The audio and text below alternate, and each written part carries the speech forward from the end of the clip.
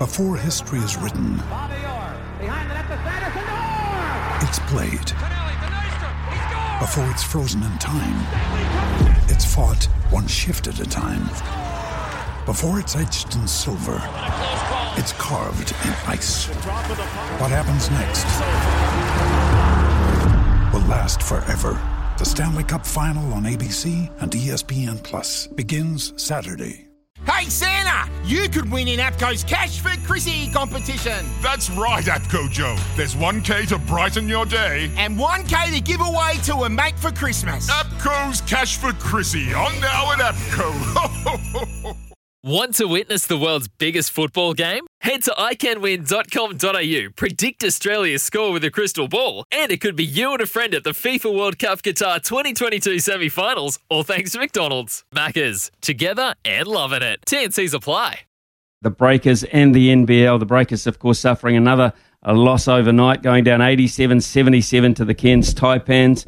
They've had it in for us lately, the Brisbane sides in particular, but I think it's fair to say they all have. The latest loss marks a 5-game losing streak for Dad Shamir's crew, and the road ahead is looking tough as they look to wrap up a difficult 21-22 season in the ANBL. No one better qualified to talk about it with us this morning than one of Australia's very best, and Shane the Hammer Hill, who's joined us before, but great to catch up with you again. Shane, thanks very much for your time. My pleasure, Smithy. Good to be on.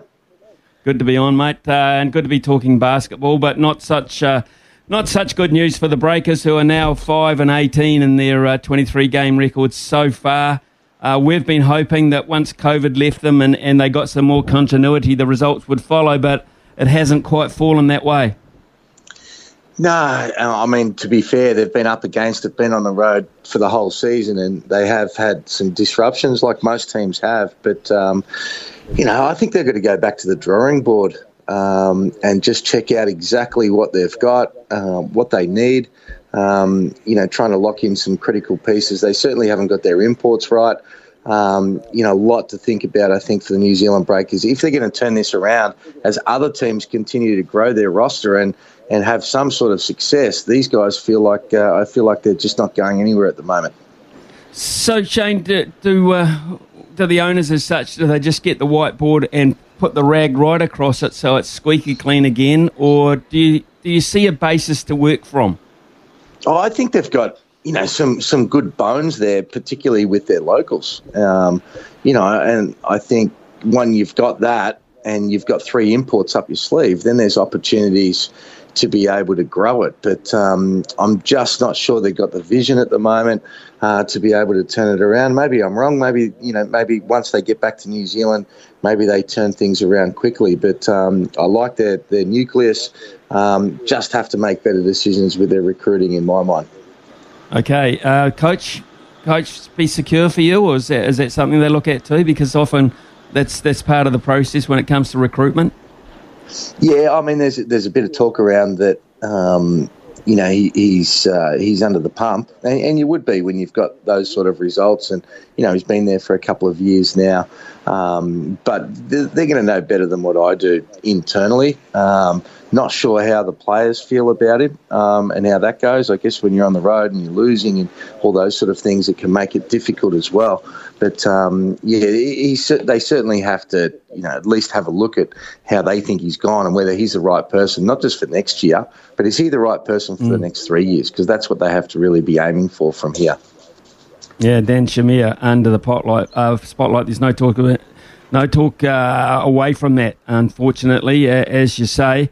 One of the standout locals, as you've referred to as, has been Finn Delaney. Now, that is going to be another key issue, isn't it? Players coming off contract who are up for grabs, and Australian sides looking and picking at the bones of what is there. Finn Delaney is the kind of player, along with Abercrombie, who's really not had a season this year. They're the kind of guys you're talking about, I guess. Finn Delaney's a gun. He 2 years ago, he was outstanding. Certainly hasn't had the same sort of year this year, but sometimes that can be a byproduct of everybody else around you and all the rest of it, the system, the imports, all of these things. But there is no doubt that he could play a major piece for. You imagine him in Perth right now. He would be a major piece for teams trying to win a championship. And, I don't know what his situation is. There was a bit of talk that he wanted to test the European markets at some stage as well. But I'd be very surprised if teams aren't queuing up for him. I look at some of the established Australian sides with their overseas imports as such, and a lot of them have been with their franchises for quite some time, which means they're good value for money.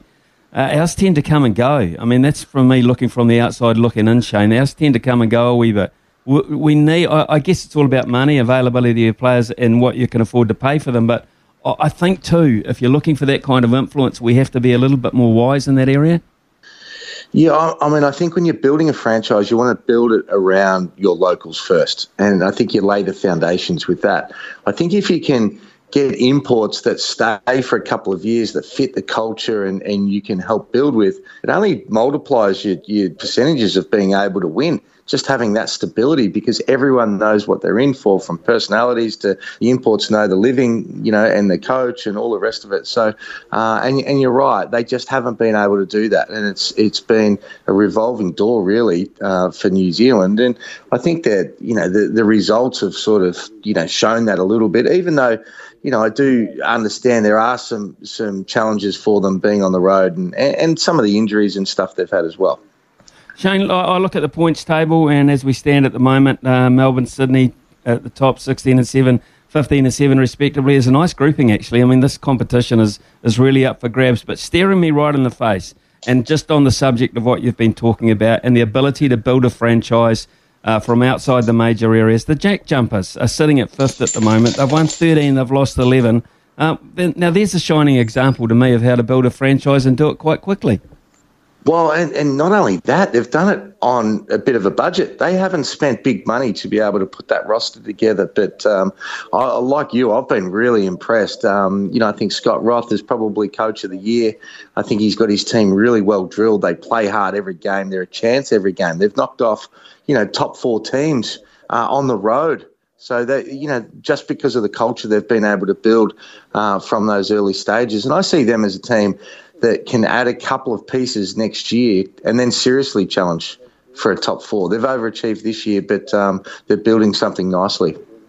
The Breakers have got a really tough finish to the season as it comes up, including a game against the Sydney Kings, Shane. They're now on a 10-game winning streak. So what has Chase Buford found about the Kings he's been able to put together?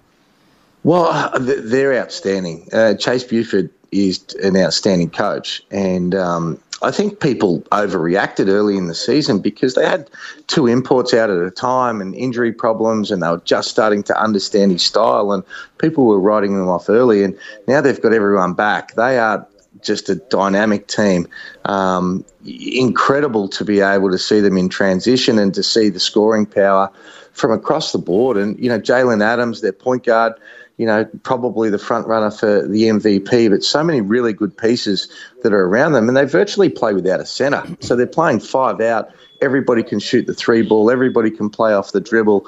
And their defence has been outstanding as well. Clearly they are the front-running team right now to win the championship, and I think followed probably by the Illawarra Hawks. I think they're second, and Melbourne, and then after Melbourne knocking off the Perth Wildcats last night, Perth fall to 4th for me after 3 straight losses at home. Yeah, it's a really congested top of the table, which is apart from what we're looking at the bottom.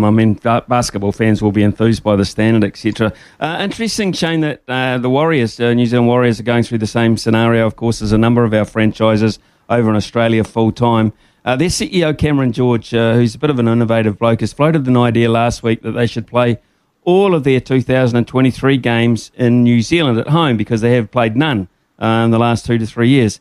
May or may not happen.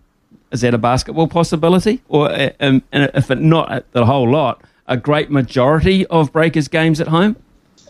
Yeah, if I was working for New Zealand, I'd be asking for the same thing. And I think they're probably within their rights, considering it's been a couple of years of being on the road and all the rest of it. And I guess, you need to be able to keep the fans engaged as well, because whilst they've been able to watch it on TV, they haven't been there and been able to see and touch and feel the players and get autographs and all the rest of it. So, I think it's certainly something that both leagues really should be looking at, and I'm not sure whether it'll eventuate, but I like the idea. Mm.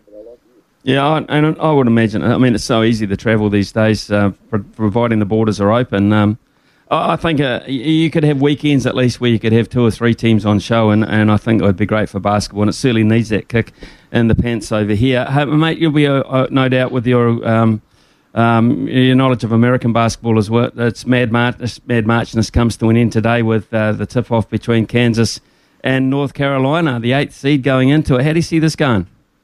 No, mate, I haven't really watched a lot of the college basketball. I'm more of an NBA guy, to be honest, but I know a lot of people really get around it, and a lot of mates that are right into it as well. But I'll be more looking forward to the end of the season with the NBA and how that plays out, because, when we talk about the NBL being so close, geez, the NBA right now is, anyone can win it when you look at the Nets, having to be in play-in games to actually make the top 8.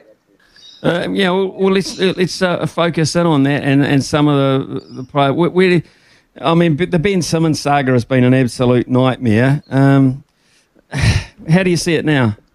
For Ben Simmons, I'm totally blown away that that he's had all that time off and that he's not ready to play as soon as this trade's done. It's disappointing. We probably don't know all the facts, but I would have thought that he would have been in a good position to try and turn around his career, to be honest. And if you put him into that Nets lineup, they become one of the most talented teams in the competition, and probably, much better balanced than when they had James Harden. So, hopefully he can get himself on track.